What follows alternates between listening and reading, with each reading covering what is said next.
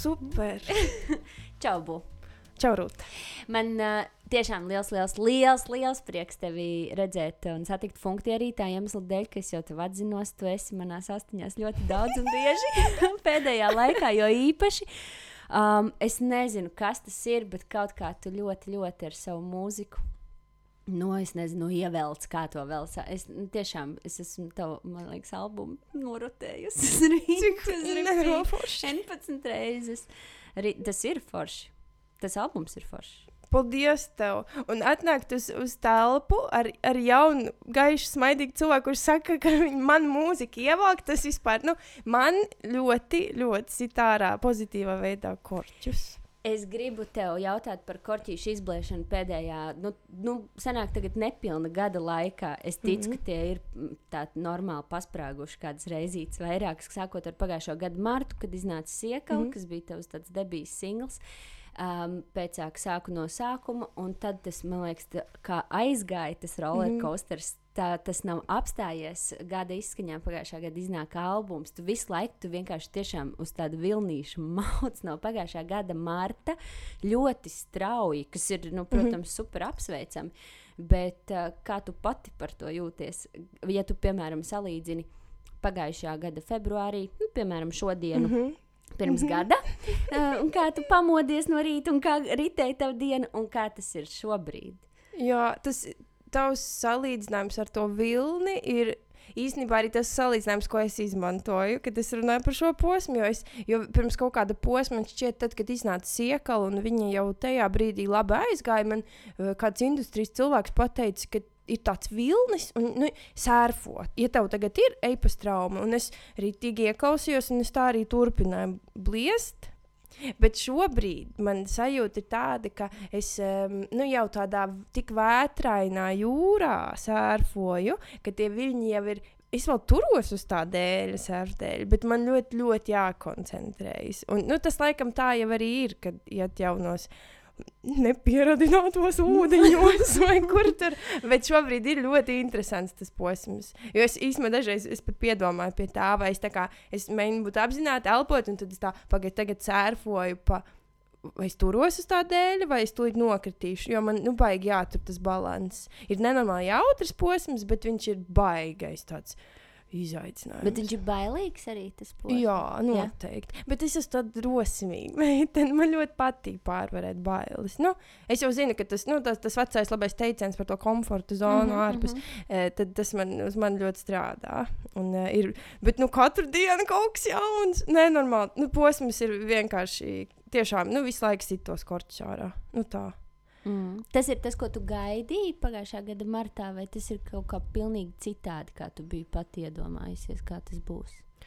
Šis ir arī baigi labs jautājums, jo šodien es rakstīju kaut kādus e-pastiņus pie datora, un man no sienas nokrita skaļa lapiņa, un es to lapiņu pacēlu, un tur bija kaut kādas manas manifestācijas sarakstīts. Un es nezinu, kurā brīdī es biju rakstījusi to lapu, bet man pilnīgi asaras ritē, jo tur bija sarakstīts, ārprāts, tas bija tik crazy, tur bija uzrakstīts lietas, ka es rakstu savus debijas albumus, es esmu nominēta zelta mikrofonam, es esmu tas. Tādas lietas, kas vēl nav piepildījušās, un ļoti daudz lietas, kas ir piepildījušās, bet tajā brīdī, kad es rakstīju, es atceros to kladīšu lapas, tā kladīte, no kuras es to izplēsu, bija pirms vairākam kladītēm atpakaļ. Tā ir mana tā informatīvā valūta, cik kladītes atpakaļ kaut kas bija, un tas bija sen.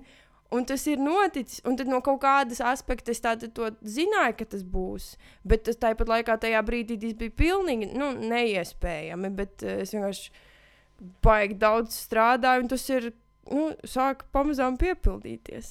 Un ir mazliet arī bailīgi, jo tās lietas, kas vēl tie sarakstiņā bija, kuras es vēl neteikšu tā skaļi, viņas arī ir, šķiet, ja tas notika. Kāpēc gan, lai nenotika tas? Un tad arī, tā. Kaut kādā ziņā šķiet, ka tad jau nav limiti, tad nav griestu. Vienmēr saka, mans vīrs, piemēram, vienmēr saka, ka lielos mērķos ir vieglāk trāpīt, tāpēc dream big. Jā. Un tev droši vien šis gads ir to tā spilgti pierādījis, ka nav jālimitē savu tiem mērķīšu un sapnīšu. Un pat tas, ka ja uzliek to limitu tādu zemu, vidēji zemu vai šķietamu realizējumu, tas notiek, un tad ir skaidrs, ka jau varēja vairāk. Un tā, piemēram, man ir ar finansiāliem mērķiem šajā posmā noteikti, ja man prioritāte bija vienkārši, es visu laiku savu spraudu kā tāds ļoti struggling musician, pilnīgi tur Covid laikā, tur bomžojos, pa centiem, vienkārši, kā tik izdzīvot. Un tad mans mērķis bija, mūzikas iztikt. Man neko vairāk nevajag. Tas bija tas, ko es sev teicu. Ja man ir ko samaksāt īri un ēst, viss, man neko nevajag. Bet tas ir absurds. Un tad, kad es tajā punktā nonācu, bet sporta zāles abonements, bet varbūt tā kā, nezinu. Kāds ceļojums. Jā, vienreiz aiziet ārpus mājas paēst, bet varbūt tur pie ārsta aiziet. Un tas lietas, līdz ko es viņas pasaku, un viņas sāk piepildīties, jo strādāju pie tā, un tad, baigi apzinīgi jāliek tās tie limiti, nenormāli apzinīgi. Un, labāk čist augstāk nekā zemāk. Es pilnīgi piekrītu. Lai arī brīžiem ir grūti pārkāpt sev pāri un savus tos limitējošos priekšstatus laust, jo mēs jau ar kaut kādiem tādiem paterniem dzīvojam, kā mēs esam vai paši sevi audzinājuši, vai vecāki, vai sabiedrība un tam līdzīgi. Un tas lūzuma brītiņš ir tāds atkal jau bailīgs, bet kad pārvarēts, tad tā sajūta atkal baigi forša. Tu vispār, manuprāt, vismaz tu esi tādu priekšstatu radījusi par sevi, ka tu ļoti pievērs uzmanību visādām tādām lietām, kuras varbūt es tā asociatīvi nesaistu ar daudziem citiem, es negribu teikt visiem, bet daudziem citiem mūziķiem. Tas nav tas, ko tu pirmais iedomājies, domājot par kādu mūzikas industrijas pārstāvi, ka tas ir cilvēks, kurš pieraksta manifestāciju kladītis, cilvēks, kurš, meditē un vispār rūpējas par mentālo garīgo savu veselību, tostarp arī citu caur savu mūziku, bet to vēl parunāsim. Bet, tu ļoti daudz tādu pašizaugsmes un pašizziņas ceļu esi jau gājusi, tā vismaz šķiet, es nepazīstu tevi vēl tik labi, bet tā šķiet, un arī turpini iet, un tev šis aspekts ir ārkārtīgi būtisks. Es saprotu, ka vairs nav sen tie laiki, kad mūziķi ir tikai tur kaut kādi, bohēma un narkotikas un bla, bla, bla, bet arī par šodienas to mūzikas pasauli domājot, tas nav, kā es saku, pirmais, kas nāk prātā, ka tie ir tādi baigi spirituāli cilvēki, kuri tur tā ļoti lasa simtiem pašizaugsmes grāmatu, klausās meditācijas un tad rada mūziku. It īpaši mūziku, kuru tu rādi, es nezinu, varbūt par pop mūziku, bet jau ar tādu ievirzu varbūt uz hip-hopu, vai kur tur vispār tā kā es to neesmu. Bet varbūt es vienkārši nenormāli kļūdos, un viņi vienkārši par to līdz šim nav runājuši, bet tu runā. Man šķiet, ka tas, ko tu saki, abas lietas, gan ir cilvēki, manuprāt, industrijā, kas par to domā, rūpējas un dara, bet tie nav, manuprāt, daudz, ja ir tie ļoti reti cilvēki, vismaz arī manā sastaptajā lokā. Tas nav bijis tāds izplatīts paņēmiens, kaut kāds dzīves ziņas, bet no otras puses arī tie, kurus es zinu, kas it kā uz to virzās, rada citu to ilūziju par sevi gan tajā mūzikā, gan arī mēdījos un tajā visās sociālā tīkla dzīvē, kas man liekas nenormāli dīvaini. Bet varbūt tā ir kaut kāda tāda aizsardzības poza. Tā noteikti. Manuprāt, tā ir 100% aizsardzības poza. Jo es arī, piemēram, jūtu, ka man strateģiski, kad es sāku darboties, man viena no lietām bija tie sociālie tīkli, ar ko es paralēli gribēju darboties, jo es zinu, ka izlaist vienu dziesmu mēnesī vai vienu dziesmu pusgadā nepietiek. Ar to nepietiek. Ir jāveido konstanta komunikācija. Un man tas ir tas, kas man patīk, kā patērētājiem, kā klausītājiem, pret tiem māksliniekam, kurus es patērēju un mīlu. Tas pats ir arī, es saprotu, ka būtu ar mani. Bet tik daudzi man apkārt, man ļoti talantīgi un fantastiski mūziķi, bet viņiem ir bail pārkāpt pāri tam, es tagad parādīšu savu sevi Instastorijā un pastāstīšu, un man ir netīri mati, un man ir šitais. Un tas jau īstenībā ir tas, kas, manuprāt, man ir arī iedevis lielu atspērienu, ka cilvēks viņš var iekāpt manā Instagramā, un tad es tur kaut ko tur vāros, es nezinu. Bet, jā. Un tad man šķiet, ka tas ir tas aizsarga mehānisms, Piemēram, mans piemērs tagad ir, es tagad negribu nevienu tur teikt vārdā, bet Latvijas rap scēnā es esmu tagad sadraudzējies ar vairākiem burvīgiem cilvēkiem, kas ir gaiši, arī spirituāli, apzināti, strādā ar sevi, no visādām bedrēm kāpuši ārā un tikuši pār visādiem brīnumiem. Un īstenībā ir eņģelīši. Tā kā ļoti, bet tas, ko viņi izpilda dažreiz vienkārši kaut kāds kosmos, vai ne? Un no malas liktos tikai pišķiki un bum, bum, pau, pau. Es nezinu, ko tas nozīmē, bet īstenībā jau nav tā. Un tad es baigi šāvu uz it kā aklo un mēģināju uzreiz būt tāda ļoti autentiski, un atvērta, tāda ievainojama, kas man liekas īstenībā ir drosmīgāks solis nekā, spraust tādu lielu sienu. Bet, jā. Šaubu nav, ka tas ir daudz drosmīgāk. Un, lai arī vienmēr jau arī mēs visi droši vien paturām prātā to, ka ne viss, kas notiek sociālos tīklos, ir visa tava dzīve, jā. Bet tāpat laikā kaut daļu no tās jā. Nodot ir, tas paģēra arī savu veidu, jā, kā tu saki, drosmi un tādu kailumu mazliet, jā, visā līdz ar ko, protams, lielāku ievainojumu. Jā. Jo droši, grūti, varbūt arī, es nezinu, vai tiem tēliem, vai tos tēlus ir apzināti jārada vai nav, varbūt, ka tas arī nav pareizi sacīt, ka tie ir bezjēdzīgi, ka tie nav vajadzīgi, jo droši vien, ka ir kaut kāda daļa tāda, labi, neskaitot to, ka tev ir jādomā tur par to, kā aiziet to mūziku, par finansēm vispārējo, kas ir atkarīgs 100% no tā radītā tēla, bet es domāju arī varbūt, tas, ka tā auditorija, tas patērētājs, viņš arī nesagaida, ka varbūt es arī tagad nesaukšu vārdos, bet iedomājos tur, baigo skarbo tur džeku no kreisā krasta, nezinu, vienalga. Un ka viņš tagad tur stāstīs, kā viņš no rītiem, nezinu, tur pameditē, tad raksta savu journalingu. Jā. Kā tā bilde neiet kopā. Jā. No otras puses, pasauli pamazām iet tajā virzienā, ka mums brūk arī tās kaut kādi tie priekšstati un neviens cits jau tos arī nebrucinās, kā vien tie cilvēki, par kuriem mums tie ir radušies. Jā, šis tā viela pārdomā, droši vien. Ir. Katram beigas individuāli. Jā, ko tas patērētājs grib pats saklausīt un ko tas mākslinieks grib nodot. Okay, šo es arī bišķiņ padomāšu. Zings, man liekas ļoti forši par tevi, ka tu esi citās intervijās teikusi, ka tu ļoti gatavojies savai debijai. Ka tas nebija tāds, tur, nezinu, šāviens kaut kur tumsā vai kaut kā un tā, bet vispār, ka tu iznāci uz muzikālās skatuves, Latvijas jau gatava.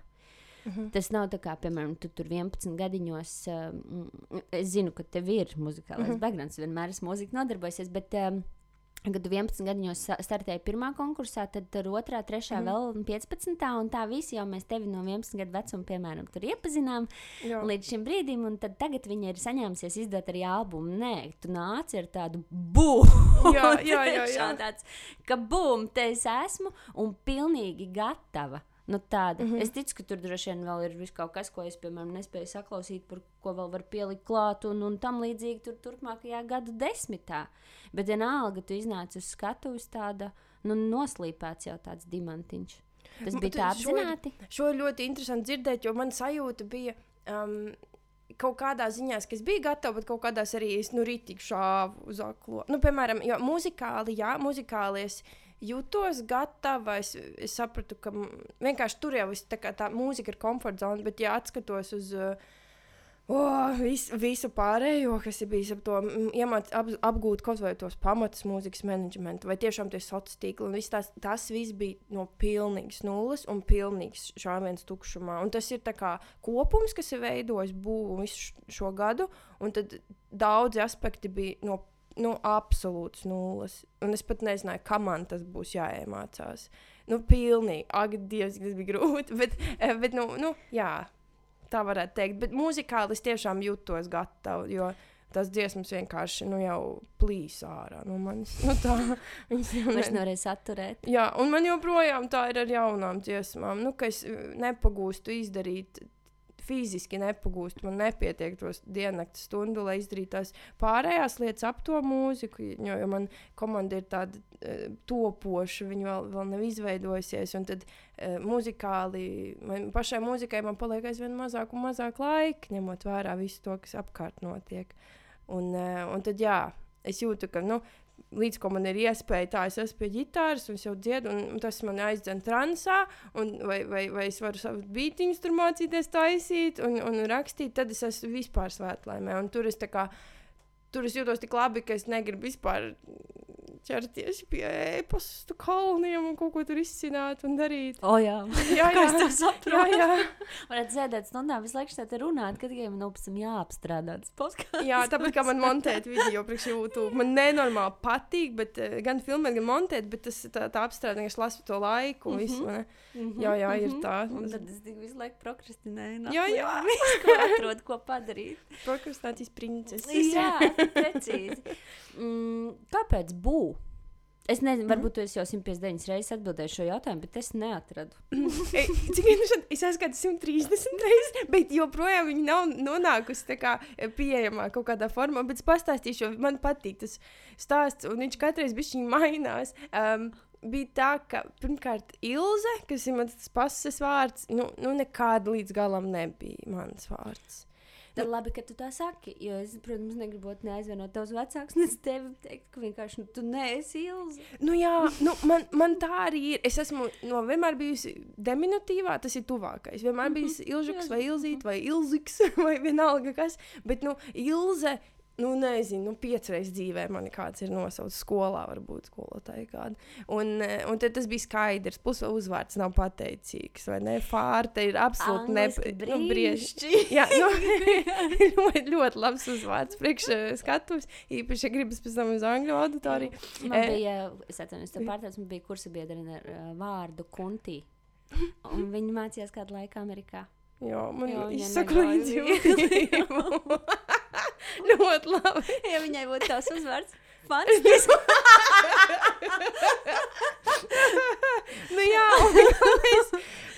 Un bija diezgan skaidrs, ka man tas pseidonīms ir vajadzīgs, bet, es nezinu, no visām lietām to izdomāt bija tik grūti, kad es spiedu sevi. Es palaidu vaļā šo, tad visumam iedevu iespēju, un man vienkārši iekrit galvā. Un likās gana jancīgs, gan tāds it kā vienalga, viņš ir īs, man likās, viņš strādātu arī angliski, aiziet bliežam. Un tad pēc laika es jau sāku pamazām šķetināt ārā, kāpēc viņš atnāca, jo tajā brīdī tas bija tiešām it kā iešāvies, bet tagad es redzu viens no aspektiem, kas man šķiet tāds būtiskākais bija, ka nav dzimuma. Un tas man nenormāli patīk. Vai dzimumu vai dzimtas, par to visu funkcionējot, jo man tas vienmēr ir bijis ļoti, es visu laiku visu dzīvi baigi cīnījusies starp to vīrišķo sievišķo, tas balanss man ir ļoti grūti nācis, un joprojām briest un top, un tas man viena no tādām apzinātākajiem darbiem šobrīd, pie kā strādāju. Un tad tas bija viens, kas man patīk, ka viņš nenosaka man, nepievieno nevienai tā kā pusei.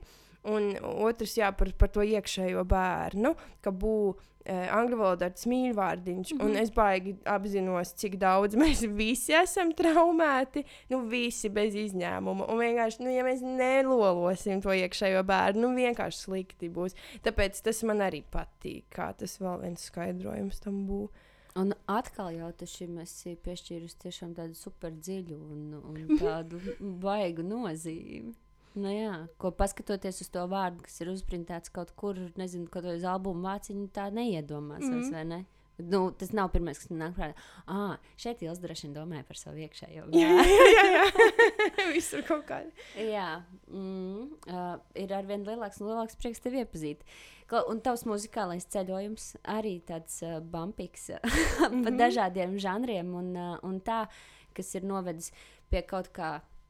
Tūlīt atgriezīsimies, varēs izstāstīt, kā tu to esi pat ceļojusi. Bet tas, ko tu dari tagad, kā tu dziedi, un es esmu tiešām tā kā pilnīgs dunduks mūzikā, man vai patīk vai nepatīk, tas arī ir viss mani kritēriji. Bet varbūt, ka tam ir arī vārds, kā tu, piemēram, lauzi vai loki tos vārdus izdziedot. Ja to nekā nesauc, un tu esi vienkārši tā kā šito, tā ir tava inovācija. Un tā ir bū. Godīgi sakot, jo es neesmu dzirdējusi, ka kāds šitā te dara. Es noteikti iedvesmojos no rietumu kaut kādām influencēm, melodiskajā repā, tā to varētu teikt. Latvijā gan es tā negribu sev baigi daudz definēt, jo es nezinu, kas ko. Ja es jebkuru uzlikšu sev rāmīti, tad var kāds, nezinu, nepiekrist, un tad atkal, tāpēc es vairāk tā kā tiecos vienkārši teikt, ka es esmu un kā es daru, tā es daru. Bet, no manām angļu influencēm, tad tas būtu melodiskais reps, un man ļoti mīļš ir, piemēram, afrobeatu vai, piemēram, latīņamerikāņu arī tāds rečitējošs dziedājums, vai arī afrobeatos ļoti izteikts ir, tas ir tā kā popmūzika no visādiem Āfrikas reģioniem, ka viņi tā kā repo, bet viņi tā kā dzied, viņam ir ļoti, ļoti primitīvas tās melodijas pat dažām notīm, bet viņas īsti nav ne raps, ne dziedāšana, un man tas vienmēr baigi paticis, pasaules mūzika kā tāda, tas arī ļoti izteikti ir ļoti daudzos tā kā reliģiskos dziedājumos un mantru dziedājumos, un man arī ļoti patīk nezinu, vai krišnīta mūzika būtu pareizi teikt, bet, krišnīta mantras un man vispār ļoti daudz, kas patīk. Man vienkārši, bez jebkādas konteksta vienkārši patīk iedvesmo. Un tad no tā visa es vienkārši savācos un tad mēģinu taisīt savu. Jā, jo neviens tiešām līdz tevi nav tā darījis. Vismaz es saku, jo tas ir varbūt iemesls, pirmkārt, tas tāds vieglums un popsīgums tajās melodijās ir tas, kas, protams, tas ir tas, kas tas ievelk, ja, ko es teicu, jo to ir forši klausīties un forši padziedāt līdz, bet ir kaut kādas tādas vietiņas un brītiņi, kur man ir jānoklausās 15 reizes, un es esmu tas klausītājs, kurš klausās, lai varētu nodziedāt līdz. Man svarīgi, lai es varu dziedāt līdz. Lai mēs dziedam abas divas mašīnā. Cik forši! un tad ir jāklausās, un, tas nav tas pats, kas, jebkurš cits tāds melodisks piedziedājums, jo tas tavs vārdu lauzījums, tas paredz man tādu bišķiņu lielāku piepūli, lai es iemācītos izdziedāt. Jā, bet tas ir tik forši, jo es īstenībā ar to, kad pirms es izlaidu Siekolu, es par to satraucos, jo es gribēju, lai viņa ir lipīga, bet man bija bail, vai tas piedziedājums nav, piemēram, pa sarežģītu. Jo es atceros pirms kaut kādiem 4-5 gadiem kolēģis ļoti talantīgs producents izteica tādu frāzi, ka man ir pārāk daudz vārdu dziesmās, pārāk sarežģīts. Un tas man iesēdās, bet es nevaru. Es negribu. Tas ir labi. Vienkārši saka, ka tas vienkārši prasa, paklausīšanos vairāk. Bet tas nav sliktākais. Man šķiet, ka tas ir forši, jo, piemēram, ko es redzēju, Jacob Collier ir tāds fantastisks mūziķis, kuram ir ļoti advancēta tehniski mūzika, bet es redzēju viņu dzīvo koncertu, kur viņam pilna zāle ar viņu faniem, līdzjutējiem, tā teikt, un viņš māca viņiem, iemāca frāzi divbalsīgi dziedāt, diriģē uz vietas, nenormāli sarežģītu īstenībā mūziku, divbalsīgi. Un tur taču var būt kāds tā kā es, tajā zālē, kuram ir pilnīgs lācis uz ausīm. Un visi ar lāčiem un bez lāčiem uz ausīm ņem un dzied. Un es domāju, wow, bet tas ir tik forši, tas ir tāds, tā kā izaicinājums, vai arī bišķiņ arī tā kā paceļ to latiņu, ko var līdzdziedāt. Un tas arī ir, man liekas, baigi svētīgi, jo, Kas par latviešiem varbūt nav nekāds rādītājs, mēs visi dziedam līdz Saula Pērkons Daugavkums, visiem noteikti nevajadzētu darīt to starp man, bet mēs raujam līdzi. Jā, jo tas neizbēgam tas par mums, bet... Man godīgi sakot, man uzreiz iesēdās. Man šausmīgi svarīgi ir, lai visi piedalās. Tas skan dīvaini, bet tāpēc, ka man pašai patīk visu kaut ko darīt. Man baigi skrituļot, vispār nemāku, tik slikti skrituļot, bet man baigi gribās. Un tad doma, ka kāds kautrēdamies vai kaut kādu citu iemeslu dēļ negrib darīt mūziku, kur ķipa kāds cits ir tehniski krūts, bet cits, tas man liekas tik neloģiski. Ja es neskritļotu tikai tāpēc, ka es neesmu nereāli stilīga vai nemāku kruti tur vai vispār nobremzēt, tas man liktos tā kā stūpi. Tātad tu neesi tas, kurš dara tikai tad, ja var to izdarīt vislabāk. Jā, noteikti. Ne? Bet tāpat laikā tavi tie mērķi un tie ir augsti, un tur tu gribi vislabāk. Jā, ir nozares vai jomas, kurās man ir augstas ambīcijas, un tāpat es cīnos ar perfekcionismu un tā tālāk, bet man vienlaicīgi arī nenormāli patīk tas iesācēju brīdis, un jebko, ko es uzsāku, man jātur sevi grožos, lai es neaizraujos, bet man ir svarīgi, tā kā vienkārši ļauties. Un tad man arī, baigi, man šķiet, ka tas ir tas, kas mani agrāk tā kā bloķēja un aizturēja arī mūzikā, jo es neesmu, es nerubīju harmoniju mūzikas, es nezinu, ko es tur dziedu, es lielākā dziesmā nezinu akordus, es vienkārši uz dullo daru. Ja man noliks telpā ar džezistiem, piemēram, es taču vispār nulle zinu. Tiešām es esmu pilnīgs, tāds, galīgi neko nezinu, salīdzinoši. Bet tev ir, tur nezinu, ko tev ir mūzikas skolas? Man ir mūzikas skolas izglītība, un es bišķiņ pamācījos mūzikas vidusskolā, bet es nepabeidzu, es mācījos koncertu kokli, kas ir pilnīgi cits instruments un puse un viss. Un lielākā daļa, es esmu bijusi folk pasaulē, folk tā kā jomā, un tur arī tās tehniskās zināšanas nav tik būtiskas, tur vairāk ir izjūta un pēc dzirdes mācīšanās, un latviešu folkā nav tā harmonija tik sarežģīta, un tā tālāk.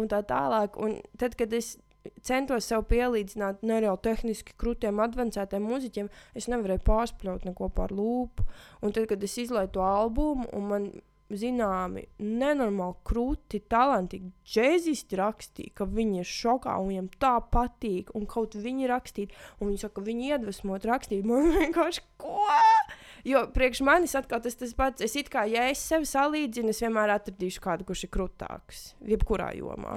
Es kaut kā lasīju, ka bija teikusi, ka tu dzirdēji radio Renāru Kauperu sakām, ka viņš var iedomāties 2027. gadā tevi uz Mežparka estrādi. Tā ir droši vien ir tāda laba sajūta. Tas bija lielākais korķis, ko man izsita šajā gadā. Jā, tas bija ļoti skaists brīdis. Un es arī, tā bija diena, kad man bija sajūta, ka kāds cits manā vietā piedalās dzīvē. Piedāvā tādu manifestāciju uzrakstīt manā vietā, un es tad domāju, vai es to vēlos, vai es to nevēlos vispār. Jo es saprotu, ka iespējams ir viss, bet arī tas darbs, un tad vienmēr ir kaut kādi upuri arī, kas jānes. Un tad baigi svarīgi saprast, vai es to vēlos, vai es to nevēlos, jo to mūziķu dzīvīt jau nav nemaz tik vienkārši. Jā, bet droši vien nožēlot pēc tam nepamēģināt, vai ir vēl stūri. Jā, nē, es jau izlēmu. Un es nostājos uz tās Mežparka estrādes, kādā pavasarī, vai kad tas notiks, pat neatceros. Un es pajautāju sev un visumam, vai es gribu, vai es varu, un tad man teica, ka jā. Un es sajūtu, ka es varu un gribu. Tā kā tad tagad jāstrādā uz to. Viss manas veiksmes tavā virzienā. Tu tās parunājies ar visumu. Jā. Un tas man ir kaut kas ļoti jauns. Jo es augu ģimenē, kur tā nebija vispār daļa no realitātes.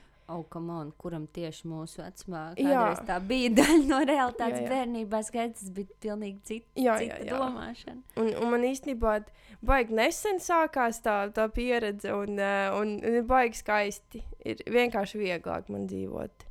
Vienkārši baigi forši. Es jūtos tādā rītīgi labā komandā. Nekas netiek darīts, ja es nepiedalos, bet ja visu laiku mēs sadarbojamies, tad jau visu laiku viss rit uz priekšu un ir baigi forši. Tā ir laba vieta, kur būt. Jā.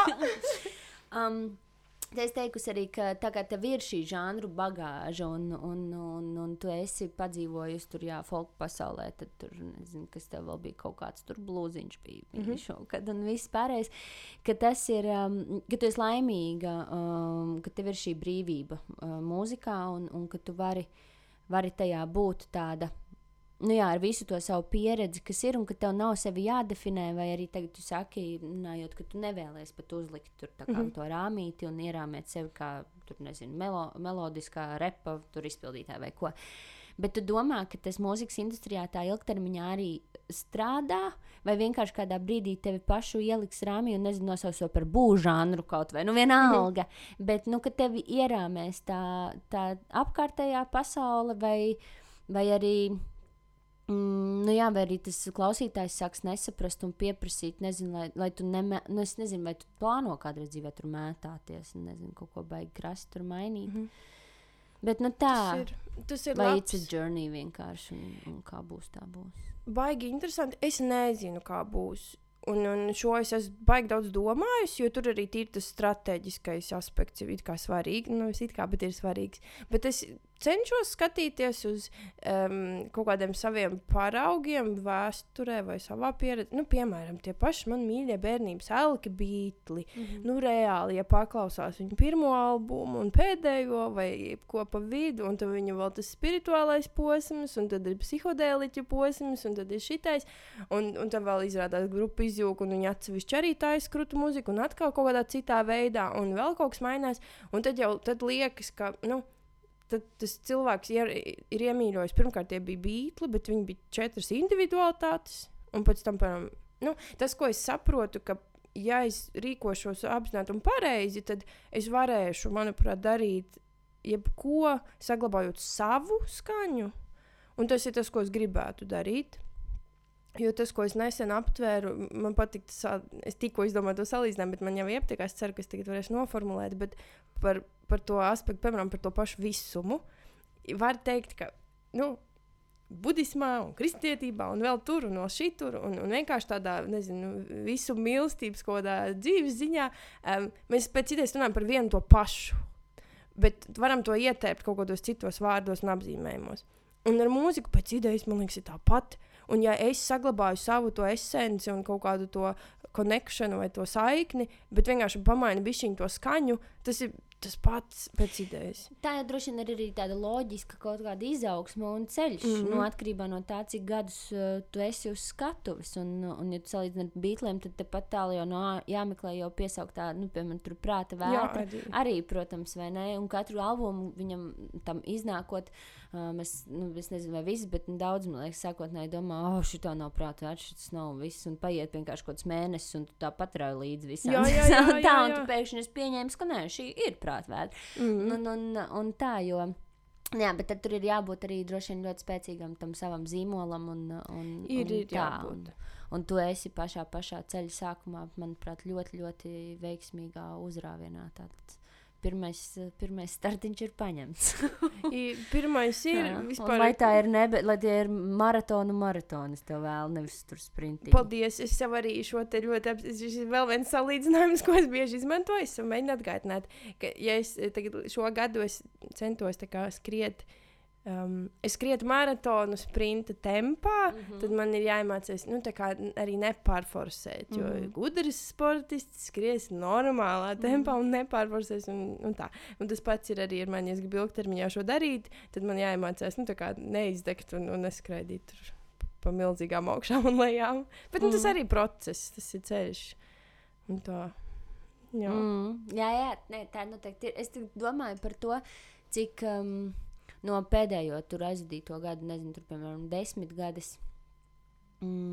tādas debijas ir uzplaiksnījušas, zudušas, un cik ir palikušas uz šīs skatuves, un tā droši vien tu arī esi, varbūt kaut kā, nezinu, skatījusies uz saviem priekšgājējiem, un cik viegli vai grūti ir uz tās Latvijas skatuves tā ilgtermiņā būt, jo laiks ir pavisam cits. Mēs esam daudz arī runājuši tur, piemēram, ar mediju pārstāvjiem, tepat šeit vai reklāmas vai vienalga citu industriju.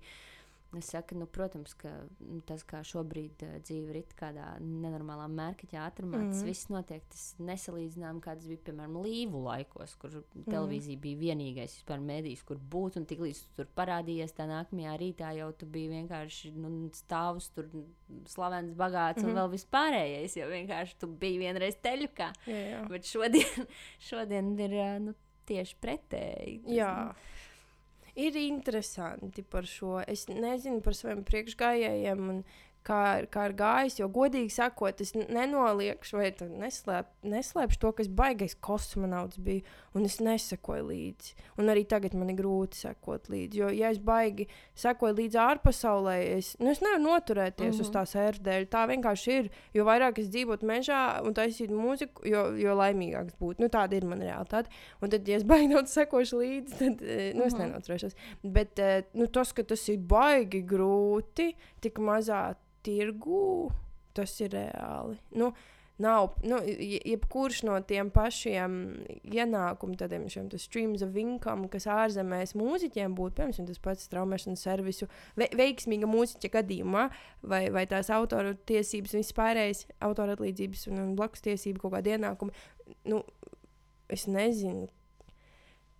Jā, tas nenes tādas stabils vai kādu, pat nestabils, vienkārši nenes pietiekam. Stabili notiek decembrī vienreiz gadā, un tad var uzdzīvot kādu mēnesi. Nē, tā nav. Piemēram, par šo... Birst decembrī kaut kādā. Kaut kas tur birst, bet, piemēram, mēs šogad arī spriedalējām, ņemot vērā to grūto gadu, vienkārši es tos neviens līdz galam, cik es saprotu, to sistēmu super labi nepārzinu, bet arī, piemēram, tāpat es kā autors citiem, un autors arī tā kā nevis pārsvar, bet savai mūzikai autors albumā 100% mūziku vārdu par iepriekšējo gadu, kur it kā veiksmīgi viss gājis, es saņēmu smieklīgi manu summu.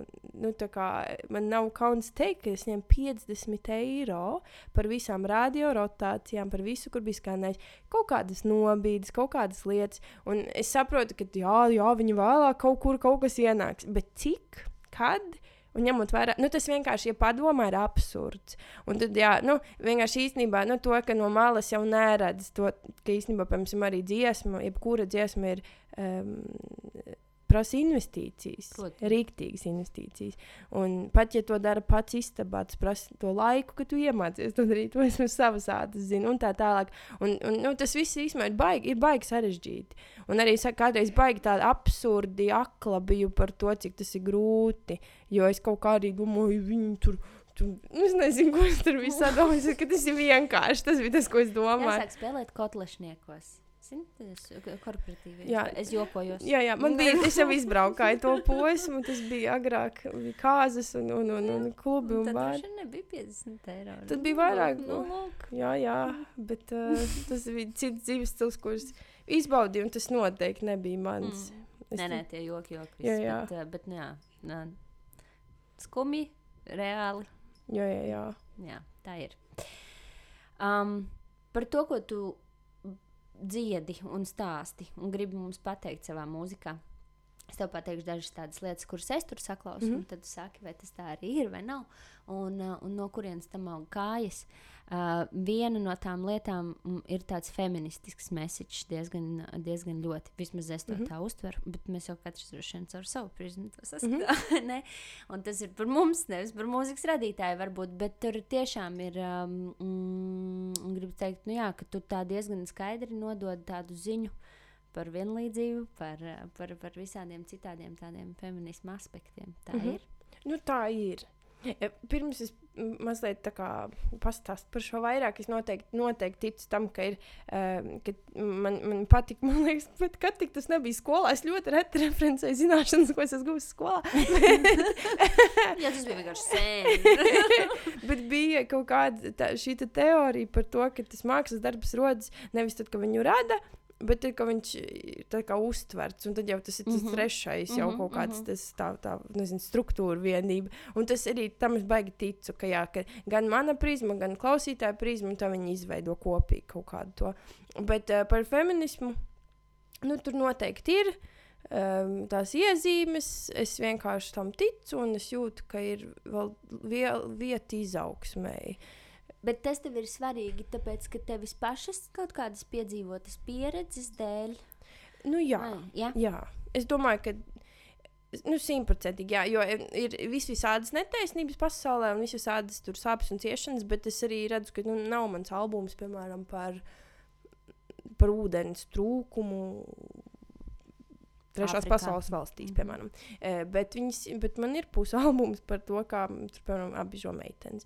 Un tad, tāpēc, ka tas ir tas, kā es dziedēju savas traumas, ka mēs esam gājuši cauri. Un ja es to neizdziedāšu, jo es caur mūziku izdziedēju pārsvarēt savas traumas, tad, ja es tam neiziešu cauri, tad viņas tur kaut kur paliks. Man vajag viņas izfiltrēt. Bet es arī saprotu, ka, piemēram, man īstenībā ir interesanti, jo, piemēram, ir viena dziesma, kas stāv plauktiņā šobrīd. Viņa ir uzrakstīta, viņa ir gandrīz gatava, bet viņas tēma ir ļoti, viņa ir skarba, viņai tur ir lamuvārdi, nevis lamuvārdi, bet atkal, man it kā albumā ir daži cenzējumie vārdi, bet viņi nav ar domu, kas tagad lamāšos, bet viņam ir kaut kāda, vismaz manā mākslinieckajā izpausmē, svarīga kaut kāda loma.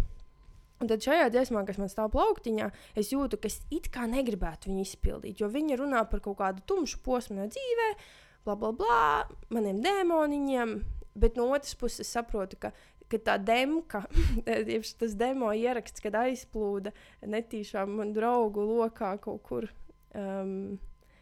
kur viņš aizpeldēja, es ne par vienu dziesmu nebiju saņēmusi no meitenēm tik daudz ziņu, tā teikt, par to, ka nav vēl neviens par to runājis. Nav vēl neviena māksliniece pateikusi, ka mums arī ir tāda problēma, mēs arī esam seksuāls būtnes, mums arī ir dēmoni, un es saprotu, ka es it kā negribu nest šobrīd to vēl iet tam cauri, bet no otras puses, kurš vēl to izdarīs? Man ir tā iespēja, man ir tā platforma parādīt un, piemēram, kliedēt šīs dziesmas kontekstā to aizspriedumu, ka puikas jau ir, puikām hormoni, un viņam grib seksu, un tāpēc viņi drīkst tur apbižot un darīt pāri, un tā nav visiem. Visiem ir, nezinu, tur pubertāte, visiem ir kaut kāda augšanas procesa, un visi ir cilvēki, visi ir dzīvnieki, mums visiem viss ir vienādi kaut kādās izpausmēs. Un tad, piemēram, man ir iespēja par to runāt. Un tad es tā kā izvēlos. Dažreiz ir grūti, jo man jāpārkāpj sev pāri. Piemēram, arī Siekala, kad es parādīju saviem kaut kādiem draugiem, man bieži teica, kāpēc tik agresīvi? Kāpēc vajag tik agresīvi? Jā, tu esi tā, tu vari, bet kāpēc vajag tik agresīvi? Bet vai tiešām ir agresīvi? Vai arī vienkārši es padziedu par realitāti un par savu pārdzīvojumu. Un tad, tas ir tāds, nezinu, sarežģīts jautājums. It kā jau nav nevis sarežģīts. Ja es esmu mākslinieks, es drīkstu runāt par ko es gribu. Un rietumos manas influences, tur vispār nav tā filtra tāda. Vispār nav. Mēs tādā ziņā stagnējam. Mēs raustāmies, jo atkal, tā kā tu saki, tas tirgus maziņš jā. Un tā. Tā ir, jā. Bet es arī tāpēc apzinos, ka man būs jāvirzās arī uz rietumu tirgu. Es iešu arī uz angļu valodu. Man dziesmas jau top, tā man ir ļoti, man mīļa valoda, īstenībā primārā valoda, es tīri strateģiski sāku ar latviešu valodu, jo, loģiski, ka sāk no šī tirgus ir jēdzīgāk nekā uzreiz iet uz angļu valodu. Vismaz tā mans ceļš tā sākās. Bet es arī saprotu, ka ja es pielāgošos tam galvenajam patērētājam, kas mums ir tāds populācijas vairums, tad es vienkārši būšu nenormāli nelaimīga, un es to negribu. Un es labāk dziedāšu, tas pat nav radikālā feminisma, nekas tur nav ar radikālo feminismu saistīts, tas vispār ir absurds, ka man to dažreiz piedēvē, bet... tas ir pārāk skarbi. Jā. Bet es labprātāk protestēšu, un ja kādam nepatīk, un pat, ja man būs 5 mīļi atbalstītāji, tad es vienkārši saprotu, ka uz pasaules būs vairāk, man būs jāplaš vienkārši tas pārniņu un jālido kaut kur, tagad fiktīvi, jo tagad var no visu konkurences visu darīt, bet, jā, tā ir. Ar to feminismu ir tā sarežģīta, jo neskapēc, joprojām baigā tāda siena.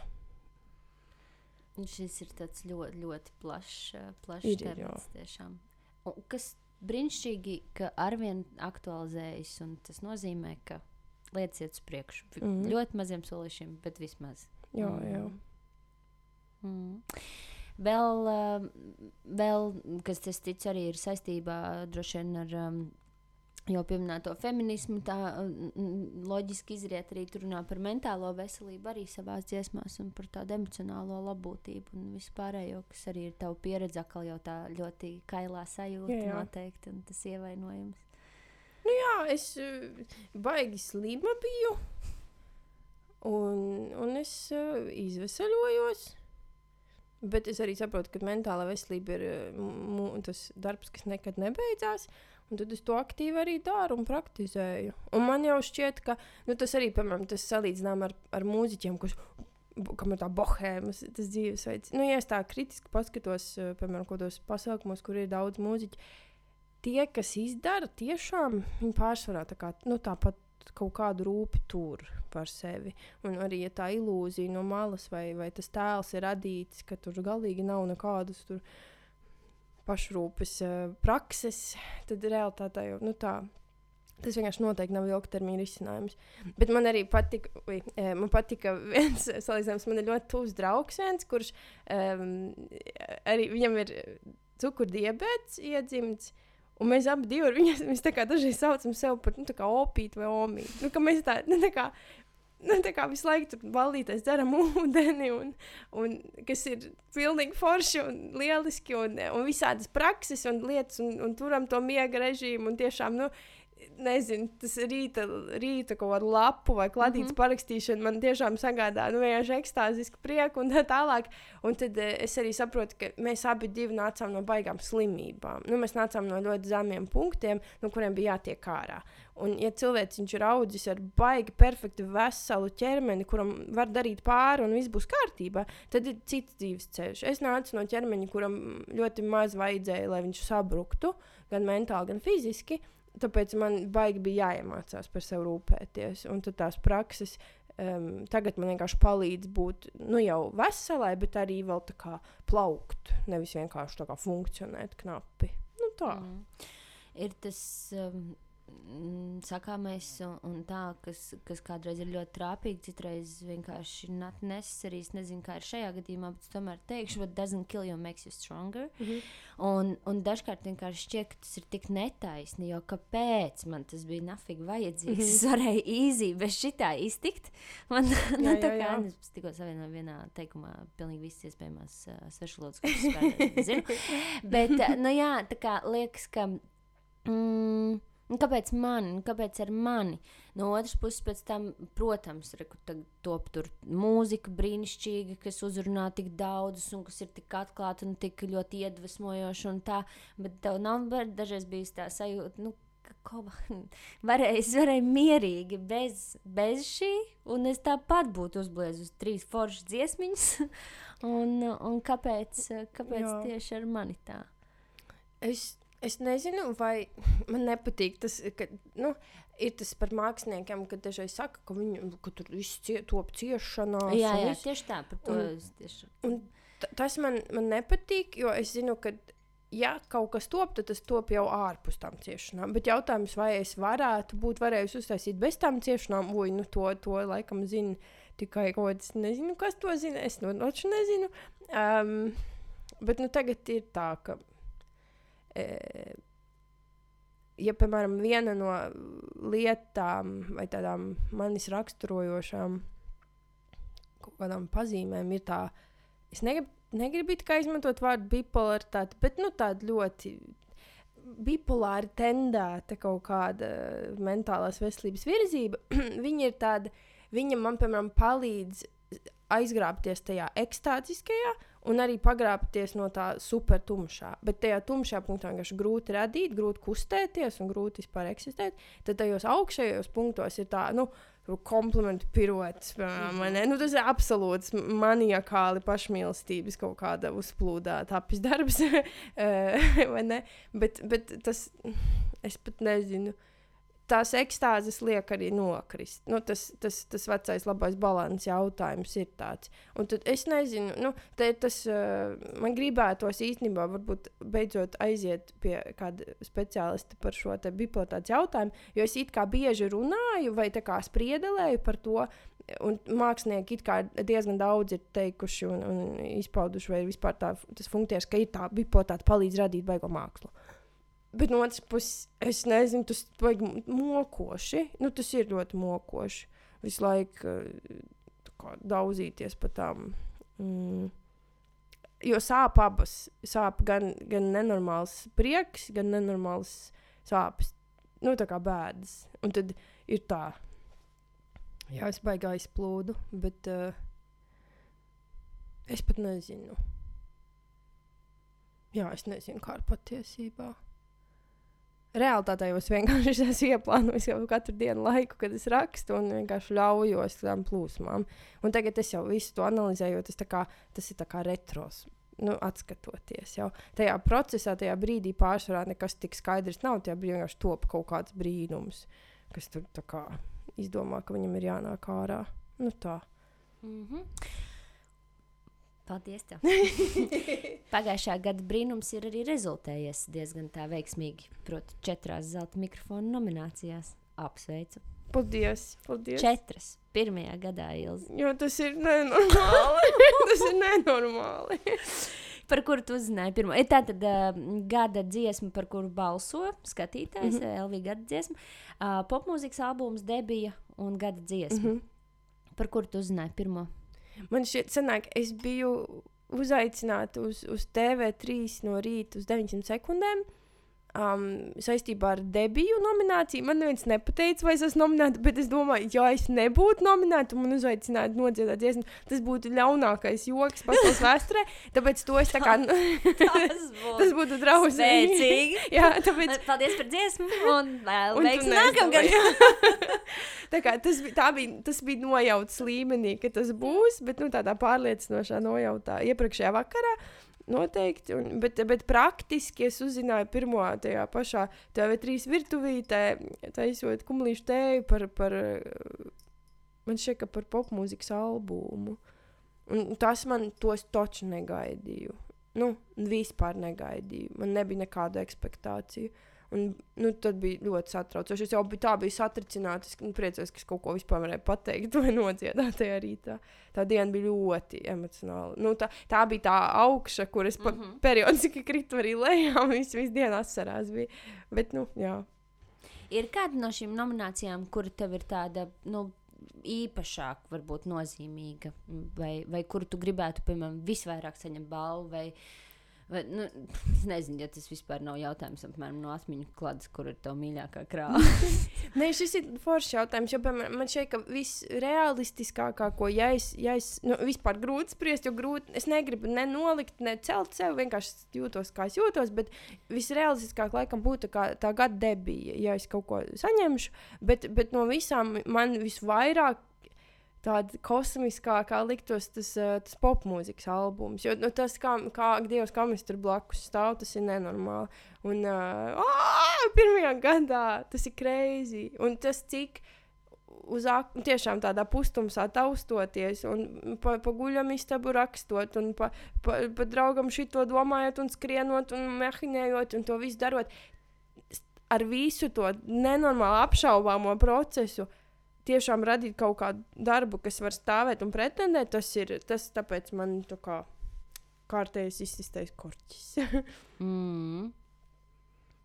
Jā, par balvām vispār, kā vienmēr tā saka, ka man jau apbalvojums nav tik būtisks, un galvenais ir tur, piemēram, klausītāju novērtējums, mana auditorija, mans fanu pulks vai jebkurā citā industrijā kaut kādas citas tur vai ne ieguvumi un tā, bet tāpat laikā fakts, cik svarīgi ir saņemt to balvu tādai turpmākai virzībai, jo īpaši ir, tāda debijas balvu.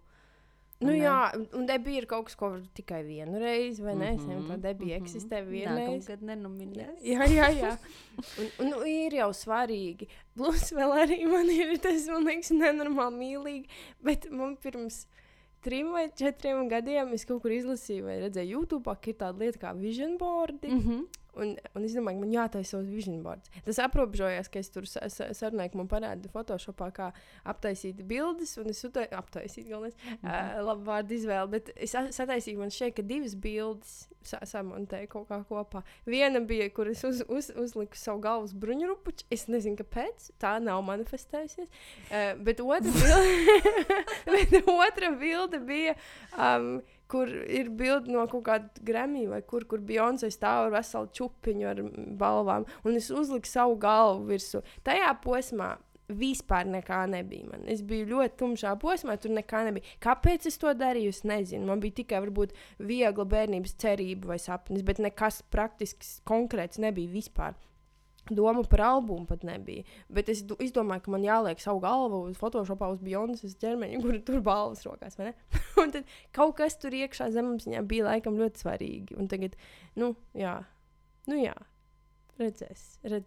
Šis jau ir tikai 1 gads, 1. gads, un es jau darbošos ilgi, jo tas ir mans sirdslietiņa. Tā kā, nezinu. Jā. Domājos to Photoshopā. Jā. Tas slikts kvalitātes bruņurupucis un Beyoncé ķermeņi.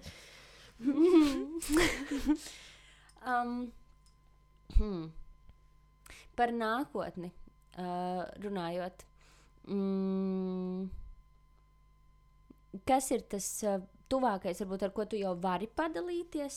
Kas ir no tevis jāgaida, jāsagaida?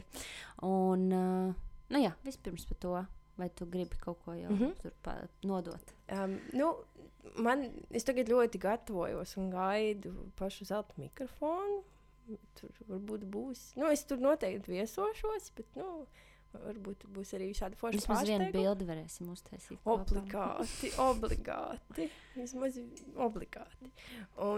Bet man arī īstenībā tagad plauktiņā stāv jau viena dziesma un videoklips, kuru es, mana sirsniņa nevar sagaidīt, kad es varēšu palaist, tā teikt, izlaist uz āru, jo viņi ir priekš manis tieši tas balans meklēšanas, tāda mantra, tāda urbānā hip-hop mantra. Pirmā dziesma, ko es pati noproducēju pilnībā, un man labs draugs arī palīdzēja uzfilmēt videoklipu, kurš arī ir vienkārši kosmos, un es ļoti, ļoti gribu un gaidu, bet šobrīd vienkārši es esmu jau izdevusi to albumu ļoti drīz arī tagad jauno dziesmu. Jā, un vienkārši, bišķiņ jāpagaida, jo cilvēki, tā. Un tad šo es ļoti, ļoti gaidu, un līdz ko tas būs, tad jau varēs dzirdēt un redzēt. Bet pagaidām tas ir tas, pie kā es strādāju, un paralēli jau pie jaunu materiālu, un gatavojos koncertu sezonai, jo es vairs nevaru nekoncertēt, un jau top, tagad, man pirmais koncerts tagad tuvākais būs 19. februārī Valmierā, tur gan laikam viss jau ir pilns ar lielu rindu, kas man šķiet ļoti jauki, bet vasarā būs koncerti, un es ļoti, ļoti priecīgi arī braukāšu visur, kur varēs, un, jā. Tāds mans tuvākais plāns. Un rūpēties par sevi, jo es baigi, tas skan smieklīgi, bet tas man tik svarīgi, to visu laiku teikt skaļi, jo citādāk es to nedaru. Es esmu baigais darba holiķis, tā ir mana atkarībiņa, un man ir jārūpējas. Tā, ka tas ir necīgi, es izdošu dziesmu un paralēli rūpēšos par sevi. Jā. Bet tas balansiņš jau atkal. Jā. Kas notiek tajā brīdī, kad tu palaidi to savu dziesmiņu tautās? Ko tu dari? Tā kā ir tas klika brīdis, tur aiziet YouTube vai kaut kur, vai ko tu dari? Nezinu. Tur īstenībā baigi daudz. Īstenībā tu tās, tas būtu īstenībā lieliski, bet realitātē tur ir, ja ir iespēja šīs viss mēdīju tikšanās un intervijas, uz kurām man tagad aicina vairāk, un es arī esmu tāda ritīgi runātīga, un tas ir baigi forši, ka man tas nāk, vieglāk. Bet īstenībā tur baigi daudz darba. Pie vienas relīzes ir apakšā, atkal to es nezināju, kad es uz Siekalu biju sadomājis, ka tas būs šitā. Tas bija baigais izaicinājums. Un ar katru dziesmu paliek vieglāk, bet realitātē tas ārprāt, cik tā aizbarga daļa ir neredzama un tik liela. Tas ir crazy. Tā kā vienkārši rītīgi vajag to empātiju par tiem māksliniekiem, jo tas ir šausmīgi grūti. Es pat mazāk domāju par to, es tikšu galā, bet es zinu, ka ir ļoti daudz, kas rītīgi mokās, un tāpēc man baigi gribas tā kā kultivēt to, ka es gribu dalīties ar to savu stragulu, lai vienkārši defaultā taisīt, veidot to, pieņemošāku sabiedrību, ka, tas kā, piemēram, cik ar kādu necieņu īstenībā tā lielā sabiedrības daļa izturās pret mūziķiem, kas, tie hate komentāri. Gudro komentāri. Jā, un pat īstenībā. Nē, bet tas nav vispār smieklīgi. Jā.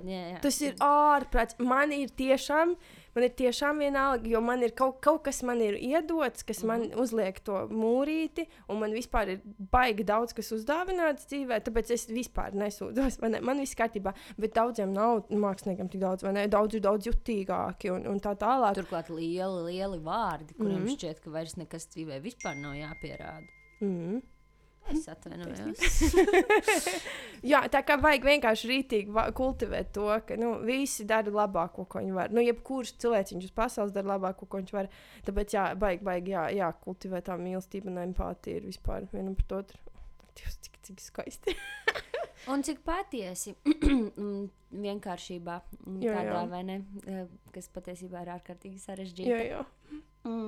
Bet man šķiet, ka tu tiešām tevī ir visas dotības un viss, lai tu būtu šī message tāds līderis un tāds nesējs tālāk tautās un, jā. Nezinu, varbūt es pārskatīsies šādi seriāls, kur ir šādi tēli un tā, un man šeit sen ar ticu labajam, ka vienmēr tas uzvar un tāda ļoti iedvesmojoša runa kādreiz ir man nostrādā un visi tai seko un iet un dara, bet kāpēc, lai tā nebūtu arī dzīvē un tā var būt? Un man šķiet, ka tavai balsī ir tas spēks visādā ziņā, un es tev novēlu to arī turpmāk likt lietā. Paldies, tev tik nenormāli skaisti. Paldies tev. Man šķiet, ka tādas supervaroņu iesvētības. Jā, tad tu tas piešķirš arī burtu kaut kādu krūtīm līmējumu. Un tā, bet, forši, paldies tev, turpini radīt, tu esi mans pēdējā laika muzikālais prieks, un es ticu, ka mums daudziem sadzirdamies, saredzamies. Jā, un tiekamies mikrofonā. Jā. Forši. Čau. Paldies tev.